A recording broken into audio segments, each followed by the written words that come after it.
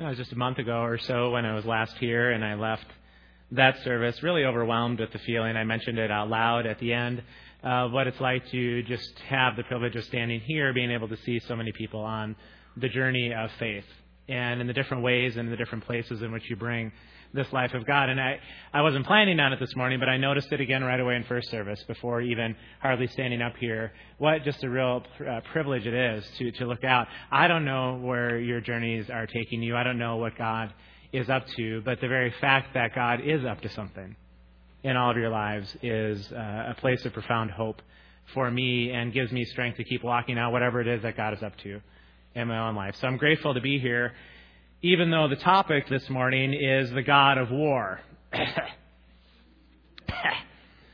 Kind of debated whether or not just sort of running here during second service and saying, go ahead and get the tape from the first service.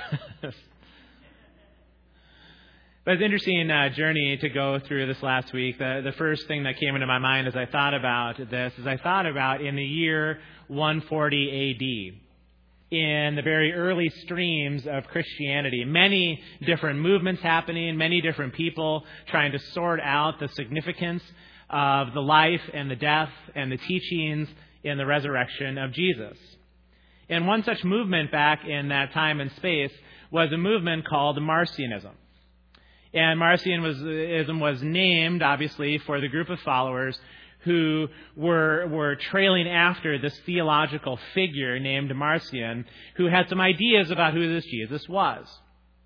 And there was one thing about Marcion that caught my attention for this week, and that's that he really, really, really did not like the God of the Old Testament insofar as he understood him.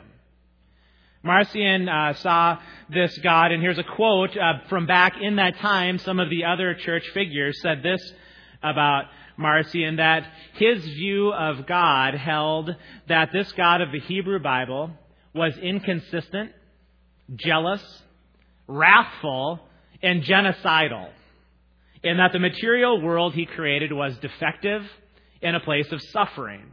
And the God who would make such a world was either bungling or malicious. So with that view, Marcion did what any, logical Christ follower would do in that day. He threw out the entire Old Testament for his followers. Genesis, well, who needs it? Exodus, nah, not really. Leviticus, we don't understand it anyway, so why does it matter? Of course, Marcion was branded a heretic by the other streams of the church in that day and cast to the outside of the faith. But what caught my attention is, I don't know about you, but at least for me, there's some measure of space in my heart that sort of sympathizes a little bit with Marcion, right? I don't know about you, maybe you, like me, are troubled by this wrathful and warring God of the Old Testament, who seems to just fly off the handle at times, using his power sometimes and just wiping out the world, those who trouble him. Fine, maybe we're not going to throw out the whole Old Testament. But how do we understand this God? Is it possible to walk this out in a way, even together this morning, in a way where hopefully what I can do is carve out a little pathway of understanding down which we can travel, that maybe it's more expansive or even somewhat different in the Old Testament than the understanding I just presented of this wrathful God offended by sin, angry. We'll talk more about that in a second. We certainly can't resolve all of this in 35 minutes. But I'll do the best that I can to sort of carve out at least a little space down which we can walk. And then this whole thing about us being on a journey together. Maybe this topic matters more than we know. Maybe this isn't just an Old Testament thing. Maybe it's a 2014 thing. So with that, by way of introduction, let's pray as we begin, and we'll dive in to see what we can understand here this morning. God, for the eternality of your story, I ask that you would breathe your life into this place, into us, that our hearts and our minds would be quickened by your Spirit in a way that calls us to see our journeys in the larger story, not just some little 2014 world, but that you have been up to something from the beginning. breathe life into us as we walk through this. By the power of your Spirit, we pray. Amen. All right, so I've already said some of this as we got started, and I don't know about you, when it comes to tough questions like this, I find that I will do one of two things. Either I will just sort of bracket it off and ignore it, sort of a victory through denial approach, right? Where I don't really want to think about it, so I'll deny it and just sort of walk and do my life. Or else, the other option is to say, okay, well, what do I already think about this topic? And maybe in identifying what I already think about it, then maybe it kind of creates some pathways for investigation. So I don't know what you think about in sort of a free association way when you hear or see this image of the God of war. Here are some of the things I think about, see if they're familiar to you. I think, well, God is at war because God is angry. That seems simple enough. And then that asks the next question is, well, what is God angry about? Well, that's pretty simple, Kapsner. It's not that hard to figure out. God is angry about sin. Well, now we've got it sorted out. Okay, God is angry about sin. And so what I think about this is that when creation sins, when we sin, God gets offended always by our sin, perpetually, pervasively offended by our sin, and his offense gives rise to anger, and sometimes that anger rises to such a degree that God just needs to blow his top, let off some steam, wipe a few people out, show him again who's in charge of this whole thing anyway, so that creation will be like, all right, we'll worship you. After all, you can kill us. Right, well, maybe that's not the exact picture that you have in your mind, but it's one that comes through. I would say it this way: because God is offended by our sin, his response is to get angry. Sometimes that anger gets to a point that we cross the line and he wipes us out, and therefore then his anger thermometer is able to kind of come back down to a place of equilibrium, right? Well, again, I don't know how that resonates with you. You don't have to raise your hand on that, but I know certainly in studying through the various traditions in which I have grown up or taught in or moved in throughout the course of my life, this was a very consistent picture of the God of the Old Testament in response to sin. And a lot of this picture was given, at least to the theological streams in which I grew up. It can be traced back to perhaps one of the most famous sermons that has ever been given during an era of American revivalism, where a man named Jonathan Edwards gave a sermon. Maybe you know it. It is Sinners in the... Oh, you know this one too. Okay, so sinners in the hands of an angry God. And having just spent some of my life behind the scenes in theological institutions, this sermon is very much appealed to quite often as an appropriate picture of God. And so here are some of Edwards' words. Andrew has a more expansive view up for the screen. I'll just read a piece of it for you with the picture that Edwards gives us. The wrath of God is like waters that are dammed for the present. They increase more and more. They rise higher and higher till an outlet is given, and the longer the stream is stopped, the more rapid and mighty is its course when once it's let loose. And I wish I had like the voice of Jonathan Edwards instead of this like nasally tin can voice thing, you know. It's not as frightening, right? Okay, anyway. It is true that judgment against your evil works has not been executed hitherto. The floods of God's vengeance have been withheld, but your guilt in the meantime is constantly increasing. If God should only withdraw his hand from the floodgate, it would immediately fly open, and the fiery floods of the fierceness and wrath of God would rush forth with inconceivable fury and would come upon you with omnipotent power. The bow of God's wrath is bent, the arrow made ready on the string, and justice bends the arrow at your heart, strains the bow, and it is nothing but the mere pleasure of God and that of an angry God. God, without any promise or obligation at all, that keeps the arrow one moment from being made drunk with your blood. Kidding aside, every time I read that this last week, it actually troubled me. The last part is hard to even read out loud. And so I asked myself the question in preparation for this sermon: this God always offended by sin, the waters of his anger rising up, finally blows off steam. Does that hold up? to any sort of reasonable scrutiny? Does it hold up to biblical scrutiny? It might, but I'm at least going to ask the question. Because it's troubling to me. And I don't think we need to be scared to ask the questions. Just because something is famous, catch this now, just because something is famous does not make it right or wrong. All right? Just because something is famous does not make it right or wrong. There was a lot of people in this world at one time that believed the world was flat. It's a very famous idea. But it needed some testing to see if it was right or wrong. Okay? So with that, I sort of weighed this out and I wondered, does God wage war? Yep. Does God wipe people out? Yeah. But is it because God is offended by our sin? Is that what He's up to? Is it because God is so every time He sees us and we kind of mess it up, He just gets offended? We don't sing those kind of songs, do we? Oh, God, we know you're offended again. Just don't strike me. We don't have that. I mean, Joel should write that for a song. No, he shouldn't. So I thought about it. I just thought, okay, let my mind wander just through the biblical witness a little bit. Is it possible to even poke holes? Not just to disregard all of that, the tradition of that, but just possible to poke some holes so maybe we can carve out some space to think about this a little more expansively. So there was 4 holes that I identified relatively quickly in this line of thinking related to a biblical view of God. First one I thought was most compelling, or one of the most compelling to me, was that Jesus makes this incredible claim. He says, if you've seen me, you have seen the Father. And he says, I and the Father are... Okay. And what do we see when Jesus runs into sin? Is Jesus always offended by it? He can't stand... No, he ate with sinners. He hung out with sinners.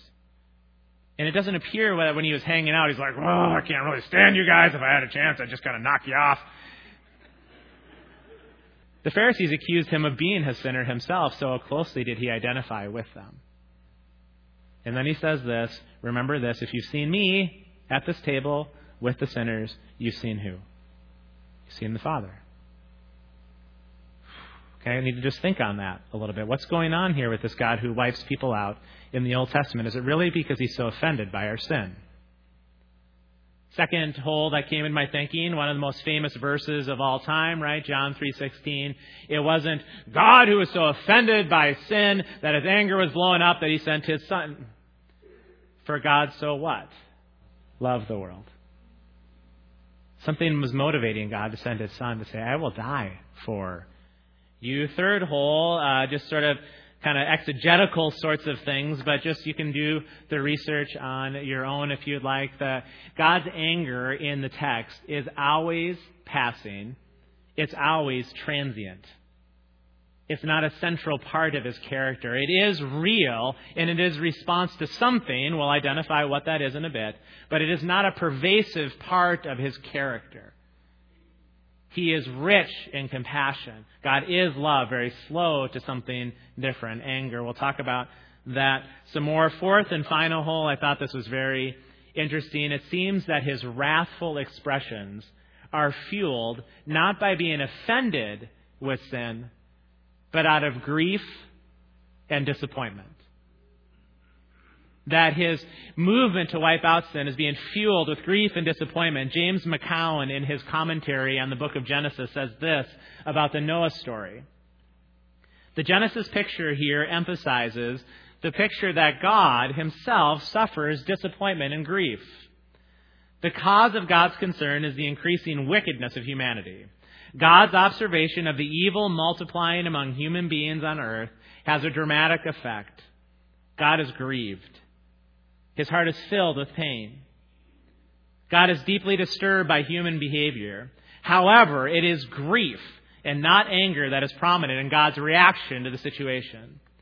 He's not an angry tyrant, but a troubled parent. The situation affects God deeply, and the text says his heart is vexed or filled with pain. I love the New Living Translation. It says that it broke God's heart. Not God being offended. Something about what's going on broke his heart. So brings me this morning to the million-dollar question, really, as we try to maybe carve out some space. If Peter, what you're saying is that this picture that I've had in my mind of when God sees sin, he's offended by it, and his anger rises to the point that he'll blow off some steam and wipe some people out to show that he's in charge. If that's not the picture, what is the picture? Because he is wiping people out at times. He does wage war. I don't have any other way of thinking about this. What's going on? I don't want to just reject the Old Testament. What is happening here? So to answer that question, it's going to be with breakneck speed. I'm going to try to tell the story again. Right from the beginning. Let's just start with page 1 of the Bible. It always seems like a good place to start, right? What's happening? What is God up to? Is it possible that if we understand the wonder of Genesis 1 through 3, that we might just understand the rest of the text, and not just the text, but what I'm going to do this afternoon, and what I'll do tomorrow, and what I'll do the next week, and what the generations who follow me will do, and follow them will do. Maybe there's a bigger story here at play, and if we understand that story, maybe we'll understand these little windows of time where God at times will wipe some people out. Okay, so I need to tell the story. And some of these concepts I've told before, but they bear retelling. And starting with the beginning, then this will feel a little bit like the Epcot Center ride I was on just last week, where you build your own car, and then you get to go test it out on this track, and you get up to about 65 miles an hour outside, and it's thrilling, but you feel like you're going to die at the same time. And so that's what this story will feel like.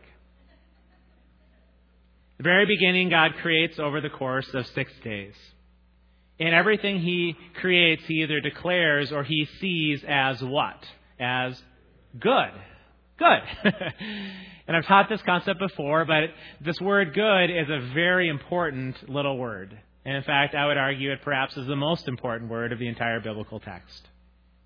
For what good here is it's not God being thrilled with himself and God saying, wow, look at that. I did it again. I get a gold star. That's good. Wow. I kind of screwed up a few of the animals, but we won't talk about them. That's good overall, right? In the Hebrew, taken right from Strong's Concordance, you can look it up online yourself. The Hebrew word for good is the word tov. And what the word tov means, literally, there's so many parts of the definition. I only got a few down here. It's agreeable to the senses, valuable in estimation, bountiful and cheerful, fine and glad, joyful, ethically right, excellent, and appropriate. So that's cool at first, but there's 2 pieces of the Hebrew language, and understanding just Hebrew in general, just a short little lesson on this piece of it, that if we understand these 2 pieces, it really draws out the fullness of this word. And the first piece that we need to understand is that in the Hebrew language, when words are used, they are not just simple descriptions. All of the words in the Hebrew language are representative of the function that thing is. So let me say it this way. The word good, we're not just describing something as being delightful or joyful or agreeable. It is the very function embedded within creation that is what this is to be. And so creation is that. And in fact, it's called the Garden of Eden, which literally means garden of delight. It's this beautiful picture of, within this framework, the function of God's creation, all of which is good, is simply to be a place of delight in which we live. Another way to say this that I've heard drawn out is that tov, or the definition of tov, is that all of creation is filled with the potential for life as God intended. And that's delightful in God's intended design. But even more so, all of creation is embedded with the seeds of future life. And that's the second part of this Hebrew thing that I think is so cool. Many of the words that we think about in Hebrew that might be nouns are actually verbs. So human beings in the Hebrew are verbs. You and I are verbs. God is a verb. Creation itself is a verb. Being filled with the seeds of life meant to just keep going out, which makes sense when you think about it, because you can't really ever fix anything in time and space, can you? I mean, I will try, but there's really only past and future. I mean, I can try to, I'm in the present, I'm never in the present. It's just immediately past, right? Or the future. And in the time that I just made that ridiculous example, I sloughed off a few more skin cells because my body's ever moving, right? I mean, even my structure, it looks fixed, but I'm just a whole swirling mass of atoms. If you had a really small finger, you could poke right through me. Don't try, please. Everything's a verb. It's active. And so there's the idea that creation is filled with the wonder and life and joy and splendor and beauty of God. And it's not meant just for this place. It's meant to just continue unfolding, the seeds of His life causing it to grow. I used this example in first service, borrowed from my wife, who she borrowed it from someone else Hallie was teaching, and I think I can come down. I don't care about the camera. And Hallie was teaching some kids one day, and she was teaching them this concept of tov. And she held out her hand, and in her hand was an apple seed. And she looked at the kids and said, "All right, guys, what do you see?" And they're like, "We see an apple seed." "Hello?" She said, "No, look." And also one of the 14-year-old boys, his eyes got really big. And he said, "Oh, I see an apple tree." She said, "Yeah, keep looking." "I see an apple tree with more what? Apples." "And what do apples all have inside of them?" "They have seeds." And then his eyes got really big and he said, "I see hundreds, thousands, millions apple trees on into infinity." The creation story is one of tov. Meant to go, because God is infinity, the universe is infinity, the garden of delight just meant to keep spreading, spreading, spreading, creating space for all things to live in their intended existence. It's a beautiful picture of creation. And it gets even crazier than that for me, because at the end of Genesis 1, God puts two people on earth, His imago Dei, His very image on earth. And what does He say to them? "You are the stewards of my creation. You are the stewards of my tov. I grant you the ability to hedge it and govern it and guide it and steward it and let it just draw forth. That is your job on this earth." They're actually described as being naked and unashamed at the end of Genesis 2. And that's not some little picture that we can paint on the walls of the Sistine Chapel. Naked and unashamed literally means they are fully open to the power of God and acting wisely, or being able to see as God sees. So why that picture? Well, the tov's a pretty big deal. God's life in His intended existence is meant to unfold. The delight is meant to just take over all time and space. They are to govern it. They had better be fully open to the power of God and being able to see as God sees and act with wisdom for that to take place. So the picture we have at the end of Genesis 2 is the wonder of the male and the female being given this command as creation is sort of shimmering and shaking, ready to burst forth, and they are the ones who are to guide and govern that. But of course, Genesis 3 happens. We know it doesn't work out that way. The serpent comes into the story. And the serpent introduces what? Doubt into the story. Really? Do you really need God for that? I think God is holding out a little bit on you. You know, come see this tree over here, because it has, if within it, filled with what? The knowledge of good, tov, and evil, ra. It's filled with that. And you don't need God. If you eat of this tree right now, the serpent says these words in the text, you will be like God. And you will have the fullness of the tov and the ra yourself. And with that doubt, the male and the female look up at the tree, Adam and Eve, and it says that the fruit was desirable for gaining wisdom. Just such a lie. They already had wisdom. But now that they doubted God in that, they were going to grasp after it on their own. They bite of the fruit, they take it, and of course we know what happens from there.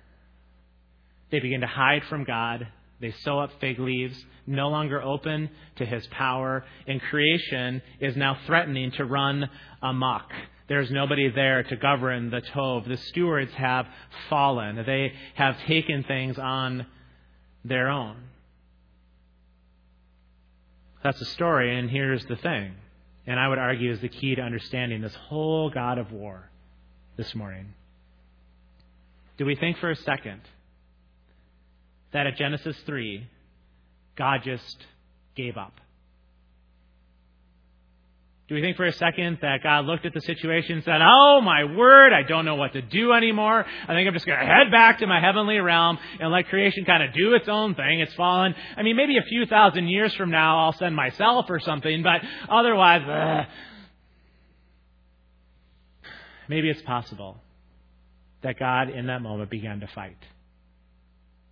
Maybe it's possible that in many ways, in many manifestations, for his intended design on behalf of his Tov, to protect the way his life is meant to be, to protect the possibility of delight on this earth, his Eden, just the enjoyment and the love and the wonder of God. Maybe it's possible that this text that we read in the Old Testament is simply God protecting his Tov in many ways and in many forms. And sometimes, to protect his Tov, as a last resort, he'll wipe people out.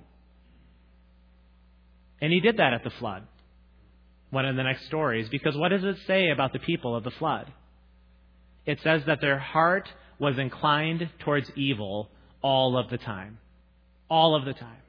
And God, in his grief and disappointment and seeing that they just would never yield, always stiff-necked, hard of heart, never hearing, the evil perpetrated itself to the point where their heart was always inclined towards evil. And God, in his great mercy to protect future generations from being born into that environment, said, enough, I have to take you out. My Tov will persist. I'll start with you, Noah, and your family. You have the favor. Let's bring the animals back together in this ark, and let's rebirth this whole thing. But the story of Babel, God didn't wipe people out in that story, but he did protect his Tov. Because it says in that story that as they built this tower to the heavens, God says, if we don't do something now, nothing will be impossible to them. Which literally means in the Hebrew, no sin will be impossible for them. They will learn to invent ways to defy me. So the same God who, in protecting his Tov in one instance, wiped out some people, in this instance, he just divided them up to keep sin at bay, to keep his story of the Tov moving forward. His intended existence, my Eden, will persist. The story of Abraham is a story of Tov. God calls out someone to protect his way of life, to be the chosen people, to be the light of the world. And he says, Abraham, to learn how to do that, you're going to have to leave everything that you hold dear behind and fully trust me. Open to me, surrender to me, leave it all behind. And Abraham bends his knee and says yes. And God says this then in Genesis 22, your seed, Abraham, your seed, the word again. Through your seed, all the nations of the earth shall be blessed because you obeyed my voice. Same God who, in protecting his Tov, wiped people out, divided the people, also called someone to life. Same thing behind it all. It's not a different God doing all these different things, exploding in offense. He's protecting his Tov. And Abraham did screw up at one point, and God didn't wipe him out.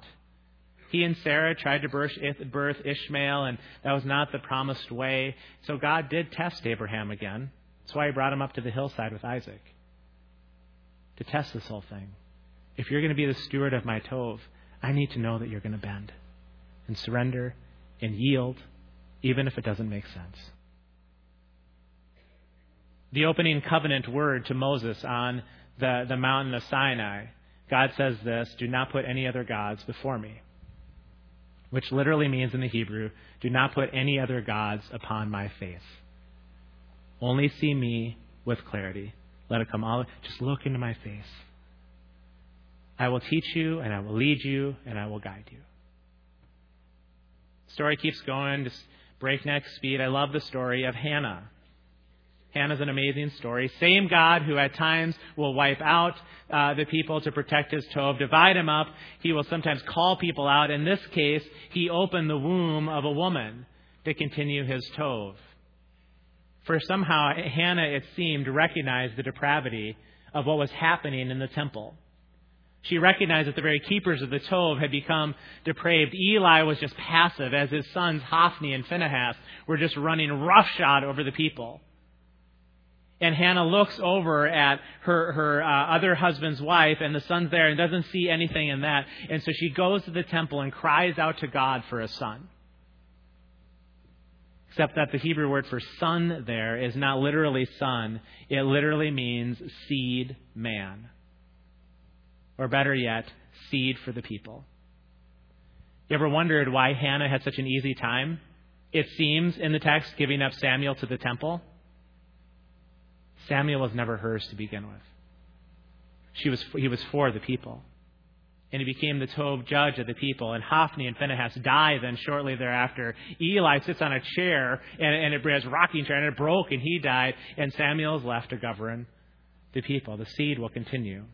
The same God who wipes people out to protect his Tov, when necessary, opens up wombs to protect his Tov. It's not a God offended by sin. It's God moving in the midst of it to do whatever needs to be done for his Eden. He took the Spirit from Saul at one point because Saul proved untrustworthy. Saul gave sacrifices that were not his to give in panic about a war that was coming. Saul also didn't wipe out all of the Amalekites as he was supposed to because he was scared about what the people would think. And God said, "Oh, Saul, I need to take my Spirit from you and give it to this little shepherd boy who's a man after my own heart, who will stand in front of a giant when it makes no sense, with just stones and a sling, and will follow this out." Did David screw up? Yeah. Did God strike him down? No. Because David just kept coming back and repenting and yielding. And much tov was brought to the point where he is right. He's the throne of David, that this promised one is going to come. We'll say more about that in a second. Elijah challenges 400 prophets of Baal.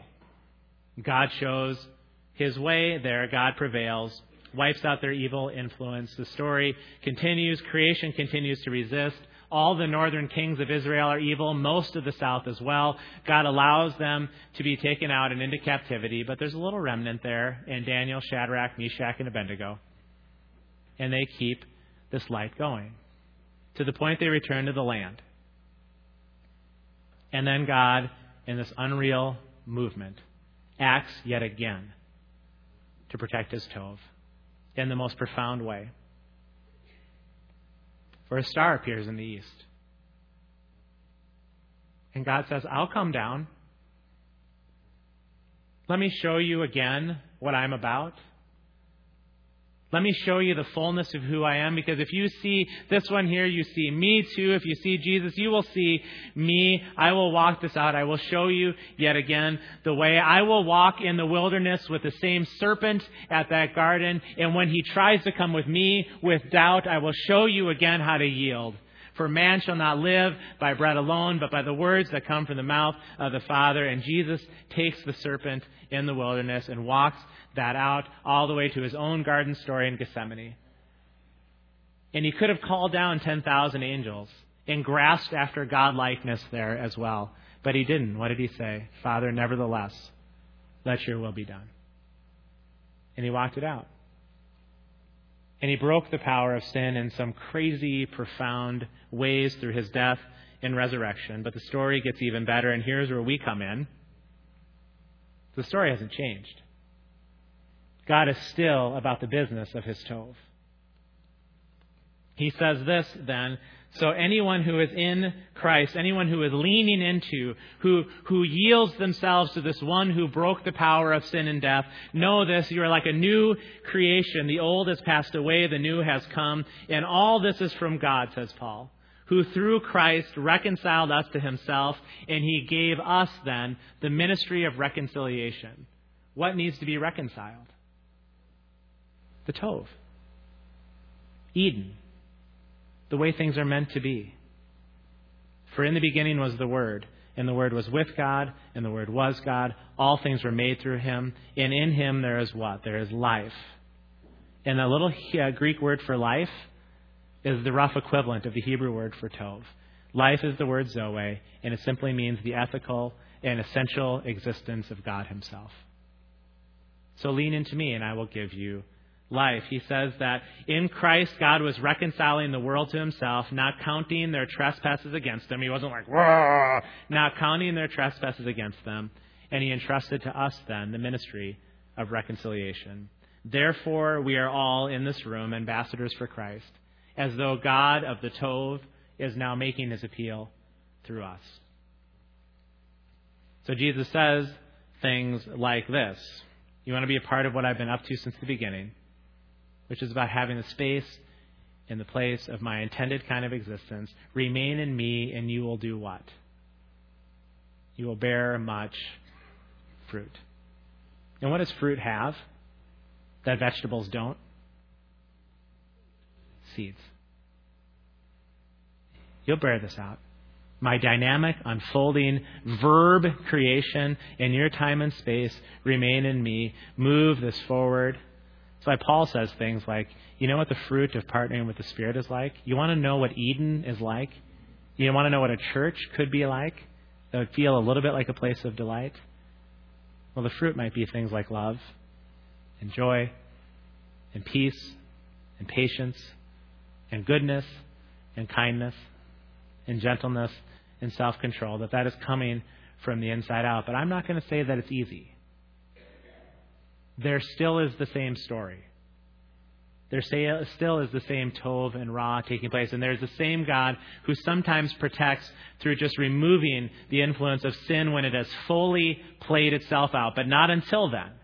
Not until it is fully hardened, fully wrecked does He do that. It's the same God who opens wombs, who will call out people to bend their knee. He will do that work. In fact, it's an incredible statement, for me anyway, in Isaiah 59, when God has this picture of going to war, God puts on the helmet of salvation, and He puts on the breastplate of righteousness. And in Isaiah 52, He puts on the shoes of peace. And then in the New Testament, well, we just studied this as a church, right, over the last couple months. Paul says this. Just remember this. The battle here that's in this time and space right now is not against flesh and blood. But there still are spirits and authorities and principalities of this present darkness who will look to create doubt so that you go a different direction with all of this. So know this. In the midst of all of that, put on the armor yourself. And God gives us the ministry of reconciliation and gives us the armor to do it. This is the story.